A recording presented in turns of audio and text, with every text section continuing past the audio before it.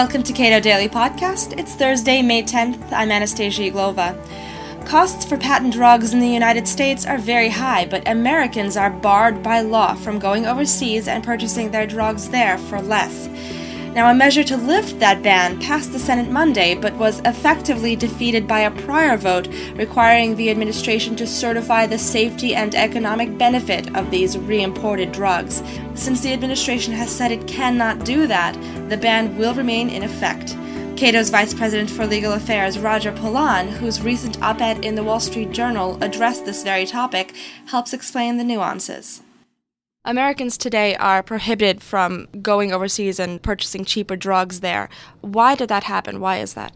Well, that's a complex story, and I'm going to lay it out for you. It arises from the fact that the Food and Drug Administration has onerous requirements relating to drug safety and efficacy, the result of which is that drug companies have to spend over $800 million on average and take over 15 years oftentimes to bring a new patent drug to market. Not surprisingly, they want to recoup those losses. But when they look to the market, they find that only in the United States is it free. When they sell those drugs abroad to socialized medical systems, they find that they're up against price controls, and so they negotiate agreements to sell the drugs at much lower prices. The problem they're faced with then is what economists call parallel markets. Vendors there buying those drugs much more cheaply than they're available in the United States have an incentive to resell the drugs back to the much more profitable United States market and pocket the difference themselves. And so, to guard against that, what the companies did was go to Congress in 1987 and get a statutory ban on re-importing drugs, and that's why Americans can't go abroad or go online to get drugs abroad that are selling much more cheaply there. So then what we have is a situation that unfairly penalizes Americans simply because they live in a country that happens to do the most pharmaceutical R&D. How do we get around that? Well, that's why we've had legislation introduced over the past few years to lift the re-importation ban. But unfortunately, the recent versions of that legislation are not sound, and here's why. The right way to go about preserving parallel markets is through no resale contracts or through supply limits, rather than through this statutory ban. The statutory ban is inconsistent with market principles. Now, there's nothing wrong with the kind of segmented markets that we see around the world. In fact, the companies are engaging in segmenting markets and pricing differentially, just like theaters do, airlines, restaurants will have early bird specials. The idea is to try to maximize your profits by taking advantage of different demands among consumers and different willingness to pay among consumers. And so what they do is segment markets and charge different prices in those markets. The problem, again, is parallel markets, people then moving the goods that they buy cheaply from one market over to another market and pocketing the profit themselves. You can guard against that, as I said, through no resale contracts, or if those should fail or prove illegal, as is the case in Europe, through supply limits. But the problem with this legislation that has been introduced recently, the Dorgan-Snow Amendment, for example, is that it prohibits companies from taking those self-help measures.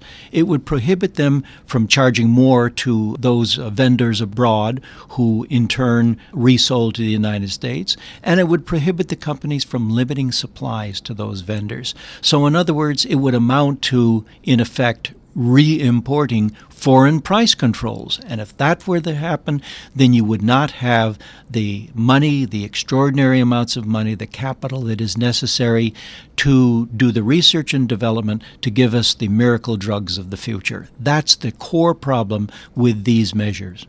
It seems that on its face, a ban that prevents American citizens from making what are essentially pharmaceutical purchases of their choice is very, very anti-free market.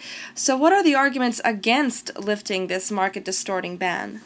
The arguments against lifting the ban are twofold. One is the safety argument, and the legislation that has been proposed recently would limit lifting the ban to those developed countries where safety is not an issue. So I don't think that is the main issue.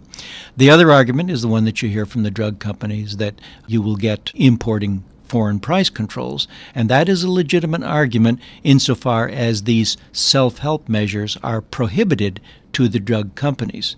Now, if a proper ban were lifted that did not have the prohibitions on these self-help measures, then you would see the market play out. And that is the principal solution, the one that, for example, I set forth in some detail in a policy analysis I did here at Cato in 2004.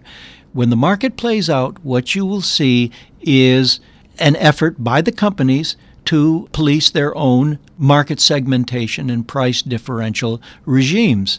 Now, if those fail, then you will see prices moving to a certain equilibrium. If they succeed, then you will continue to see segmented markets. But in either case, the companies would be free to charge whatever is necessary to ensure that they will have the capital for the R&D that is necessary for future miracle drugs. If the ban is lifted, then what kind of an impact does that have on innovation and further research and development? Well, that would undercut it. But right now, of course, the great clamor is coming from the American public, especially seniors, who see these great price differentials and say, why can't we buy these cheaper drugs in Canada or England or Germany or wherever? And so they feel, understandably, that they're paying the lion's share of the cost of R&D for future drugs, and they don't like it, understandably. And so, in a sense, what we are seeing by the regime that presently exists is that the rest of the world is what economists call free riding on the American free market, which is paying the lion's share of these costs. And that is the impetus that is behind this effort to lift the ban, to get especially the wealthy European countries and Japan to start paying more of the R&D that is necessary to underwrite future research and development. Obviously, it's a very complex and nuanced issue, and it's difficult to know what to do because there are valid arguments on both sides. Would the bill that Senators Dorgan and Snowe introduced have helped, and what should Congress have done in response? Well, that's the amendment that includes the prohibition on these self-help measures that companies might take. Now, just Monday, there were two votes. There was a vote on a measure introduced by Thad Cochran that would keep these bill from going into effect until the administration certified that the drugs imported were safe and that the economic benefits were real. That is a poison pill. It would kill this underlying measure, but it did pass in the Senate. So right now, in effect, even though the drug reimportation measure did pass subsequently to the Cochran measure, we are pretty much at status quo. Now, if a new administration comes in and decides to certify that the imported drugs are safe and that there are economic benefits from it, that will change, and then we will be in a new world. I hope we don't get to that point. Thank you, Roger, and thank you for listening to Cato Daily Podcast. For more information on the Cato Institute, please visit our website, www.cato.org.